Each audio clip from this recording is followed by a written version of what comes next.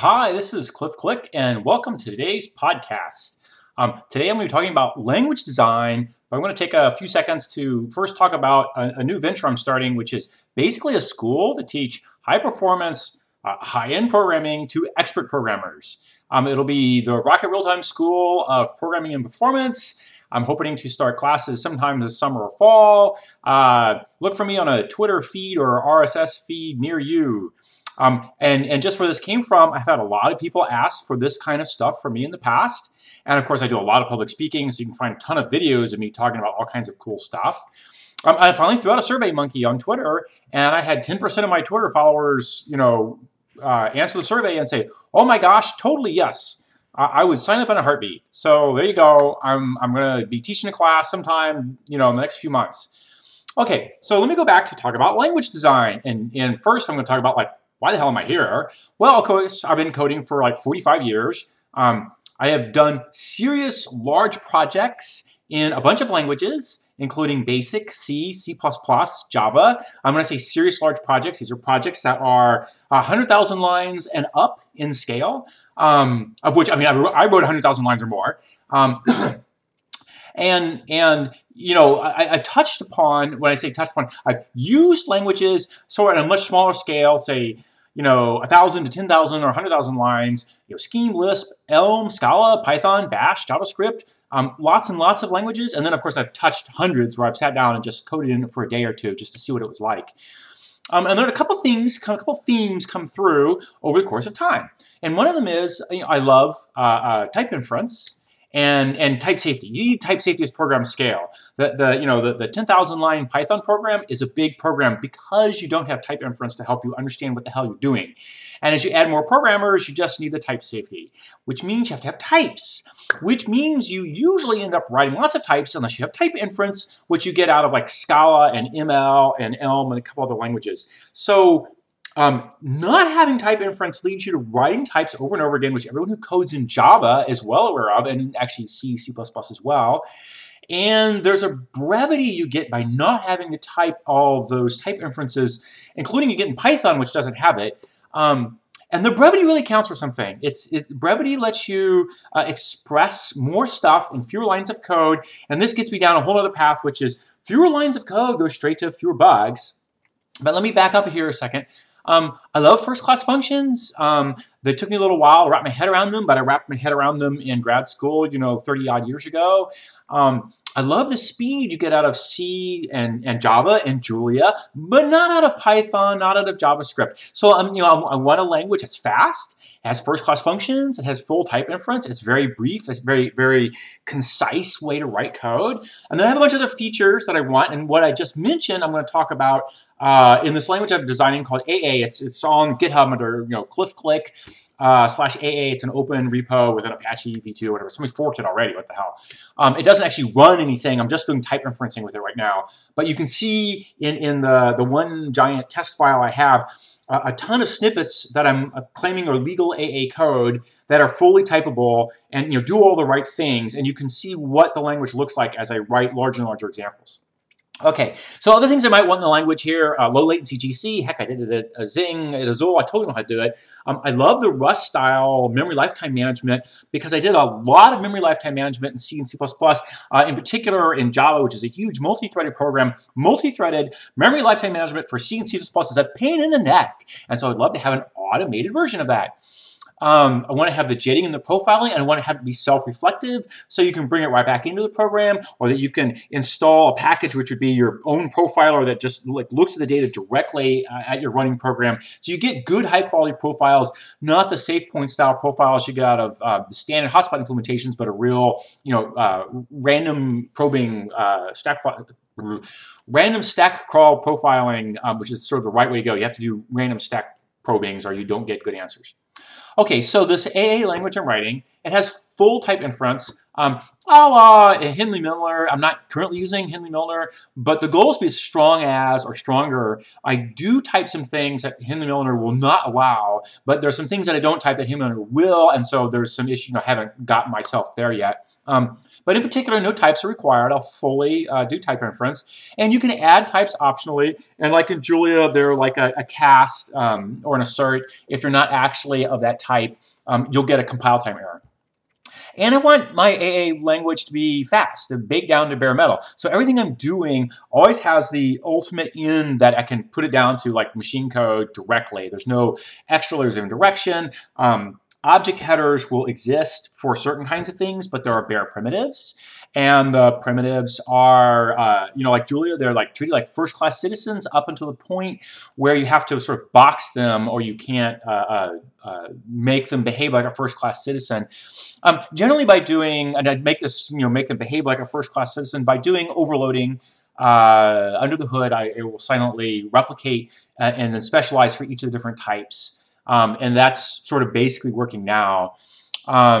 Probably when we get to the point where you're going to mix, say, strings and float values and complicated objects in the same, array, and you just have to box the darn numbers, I'll probably default to failing and have an option that says I want to go slow and convenient and autobox. And the default might change, or you might be able to change the default on the fly. But there are times when autoboxing is the wrong answer because I actually must have speed because I'm looking at a terabyte of data. This is H2O. I looked at terabytes of data all the time. If you silently autoboxed, you would show up when the things suddenly slow down by factors of 10x or 100x. We got ludicrously slower on the big data. It was just like not tolerable. But that was only accounts for the small piece of the code that was touching the big data. You had a whole lot of management code around the big data. And a whole lot of management code around running complicated algorithms for doing complicated math that needed to be correct and cared not so much about speed in the management side. They cared about when they were touching the data because the data was huge. But on the management side, you wanted convenience. So, there's a tension here. I haven't decided how to go, except there's probably a way to say there's a default. And you can flip the default, and one of the defaults is thou shalt only write code which can be baked to bare metal, go fast. And there's another default which says, hey, do whatever's convenient and make it work, right? Okay. Lines of code and brevity. I talked about this in a different blog, but basically expressiveness really matters. If you're one of these guys that likes to add lots and lots of open space between curlies and spread out things and use giant variable names, I did a large experiment over, I looked at all of Hotspot when I left Sun and looked at 100,000 bugs, like a huge count of bugs, and I stared at where they came from and who wrote them and how they wrote them and why, and the answer came back, people had a rate of bug they wrote per line of code, like the act of writing the code and spacing it out leads to a fixed rate of having bugs. Having denser code, more expressive code that had more functionality per line of code, had the same bug rate as fluffy code. But you got more done with the more expressive code per bug. And you got more done over units of time because you had less overall bugs, get the same kind of functionality going. So brevity matters. It matters in your everyday writing code. If you like writing very fluffy code and reading it, you might start pondering what it is and how you're writing your code that you're looking at this to thinking it looks better, because there may be a better way for you to go here. Okay, so on that note, I'm looking to have AA be extremely brief to write or short. And you can, of course, write long variable names, but I use short ones in inner loops. And yeah, that's a different story. That's, variable names should have a length that's proportional to the size of their scope. If they're spanning a huge counts of files and packages, then having an expressive name matters. If it's the, hot index in an inner loop that's doing some for loop over whatever, I use IJK and I'm done, right? Okay, so no keywords in AA because I don't need to type keywords. Maybe this will change at some point, but right now I can do what I can do without any keywords. There are some reserved characters. There's equals for assignment, more on that in a minute. There's open curly for starting an anonymous function. There are only anonymous functions, and you assign them to variables if you want to give a name to a function. And question mark colon for the trinary. And because we're sort of first class functional all the way, you don't need to have an if then else per se. You just use trinary logic everywhere. Semicolon to separate statements when you want to put them on the same line, and like Python, if you just do a line break between a statement, that's good enough too. What else? Variables. Variables can be defined anywhere just by following with an equals. Say variable name equals blah, blah, blah. You can have it in the middle of an expression. You can have it at the start of expression. You can have it in if statements and loops or whatever you want. And you cannot reassign except on loops, more on that later. So it's more like a mathematical assignment. But you can put them anywhere you want. And in particular, that means you can put them in the middle of other expressions and then use it later in the same expression because it's completely, it's unambiguous. It's entirely obvious what it means. And it's just a shorter way to write. You don't have to say a keyword like let, like you would in Scheme or some other functional languages, or var. It was a JavaScript with var. You also show this in like Python, some other things. But actually in Python, you don't have to have var either. You just start with a def and go. Variable equals blah, blah, blah. So variable equal, blah, blah, blah, and away you go. And then you can just use the variable over again, and then we'll do full, type inferencing and figure out what the hell the type is later. One of the big things that is in C and C++ that is not in Java or Scala or these functional languages, or I think even Python, and that's if-def macros. And what the hell is an if-def macro? Well, it's a thing that's done sort of pre-syntax time that says if the if-def is false, and false is defined as falsiness, like Python, and only on expressions which are compile time constants. If it's false, then the code within the if-def is thrown away, even if it's full of syntax errors. And there's an else clause, and then the code on the other side is there, and you can flip the, you can invert the statement around, and if not def versus def, and put bangs to invert, whatever. You have expressions. Okay. This is used everywhere in OSs to guard out stuff for different machines. This is everywhere in portable software layers. Like Java did a really good job of making things portable by doing this very thing I'm talking about under the hood. You can't implement Java in Java without doing this thing, right? And this is to guard out stuff for different OSs or different hardware or different whatever. You need a way to say, don't look at this. This is a function definition or a declaration that I might call, because I'm linking against some other library, which has a similar name. It's the read call to the OS. But on this OS, I need 2 arguments. On that OS, I need 3, or whatever it's going to be. This one returns a value, and that one does not, or whatever it's going to do. The definitions are different. They're syntactically incompatible. You can have a function that is everywhere going to be called with either 2 or 3 arguments or whatever, except always guarded by these if-defs. So I allow an if-def, but in a fully type-safe way. You can have syntax errors inside turned off code, and that's okay. And as long as you don't actually do anything on the turned off code, it's fine. And what is a compile time constant? What is turned off code? It's anything an optimizing compiler can figure out on the fly. Well, that's a pretty generous statement of what a constant is.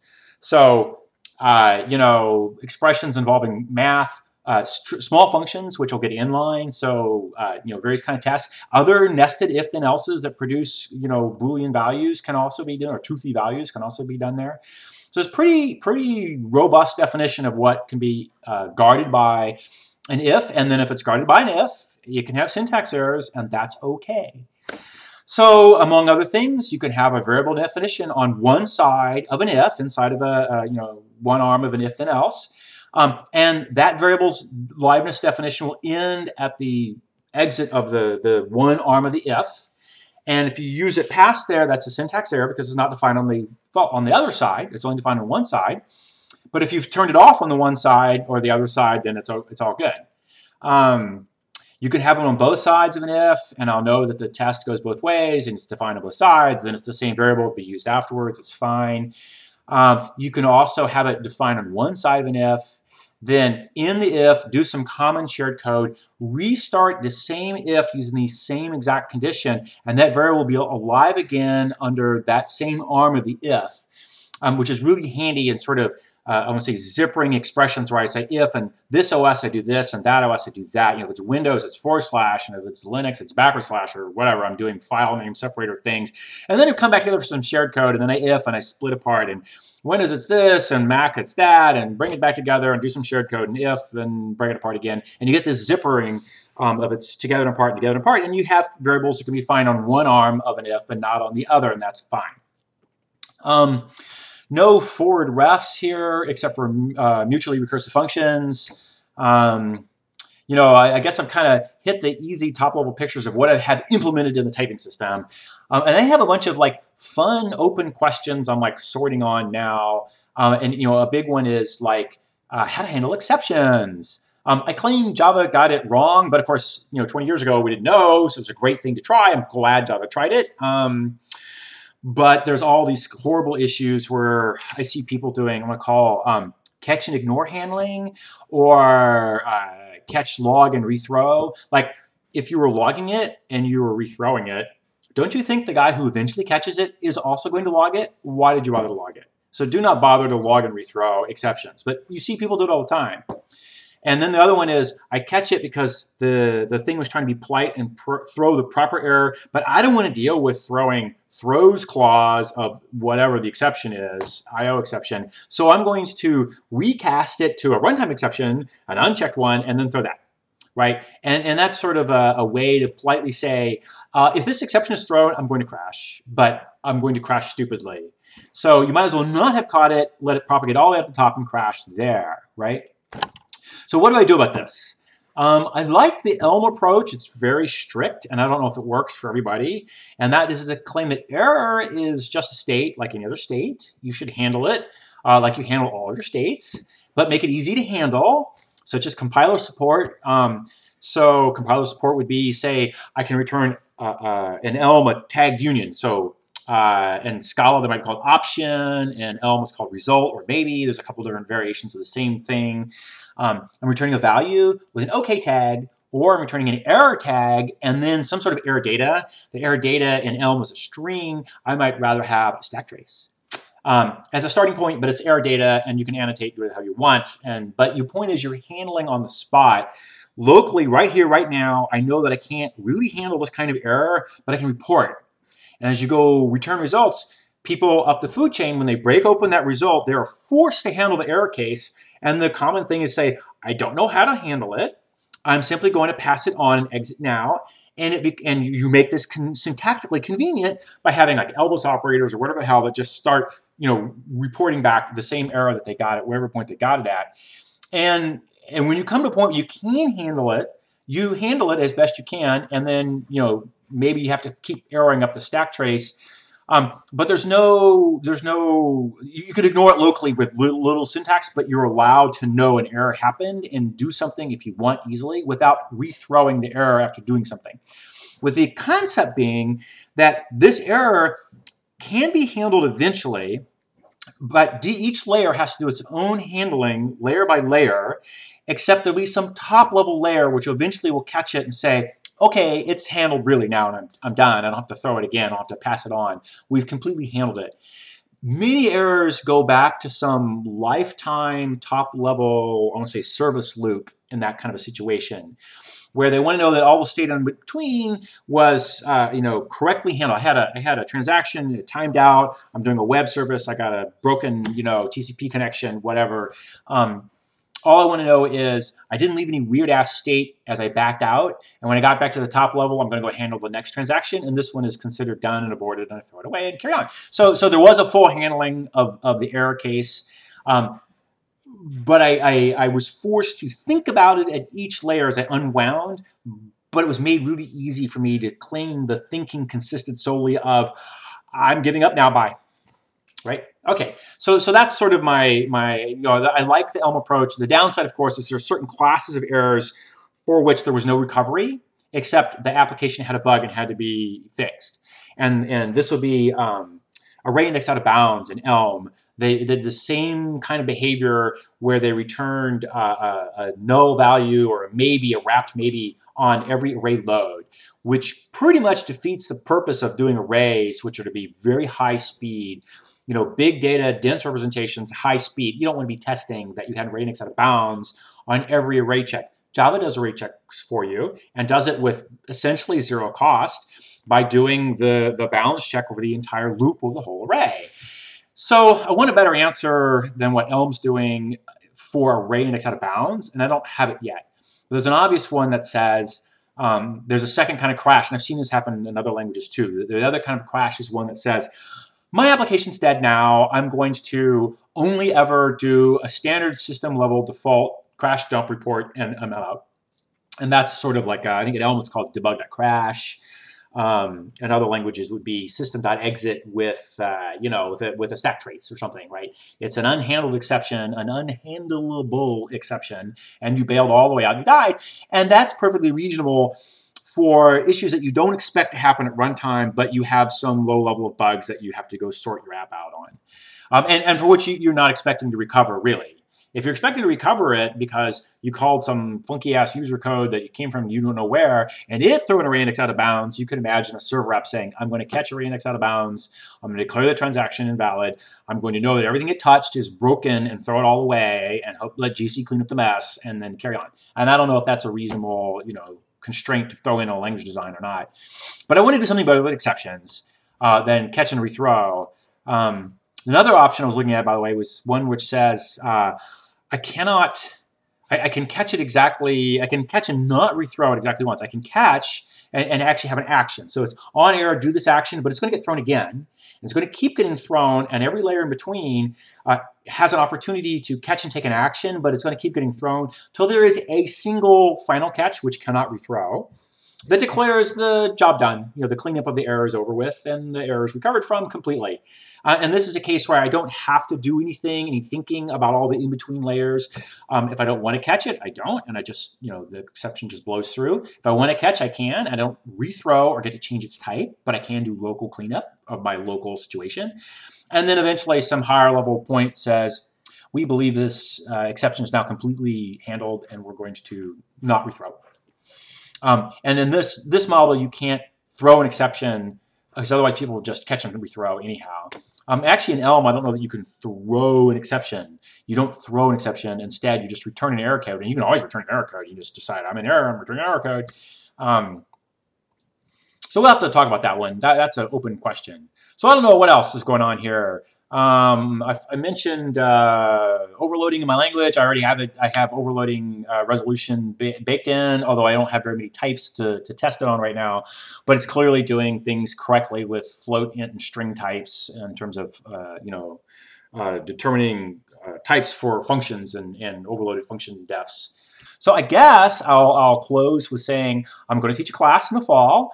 Go find me on Twitter at Cliff _Click, or go to cliffc.org/blog to get a full report and to find more RSS feeds from me. And thank you very much for listening, and I hope to see you in a class sometime this fall. Bye-bye.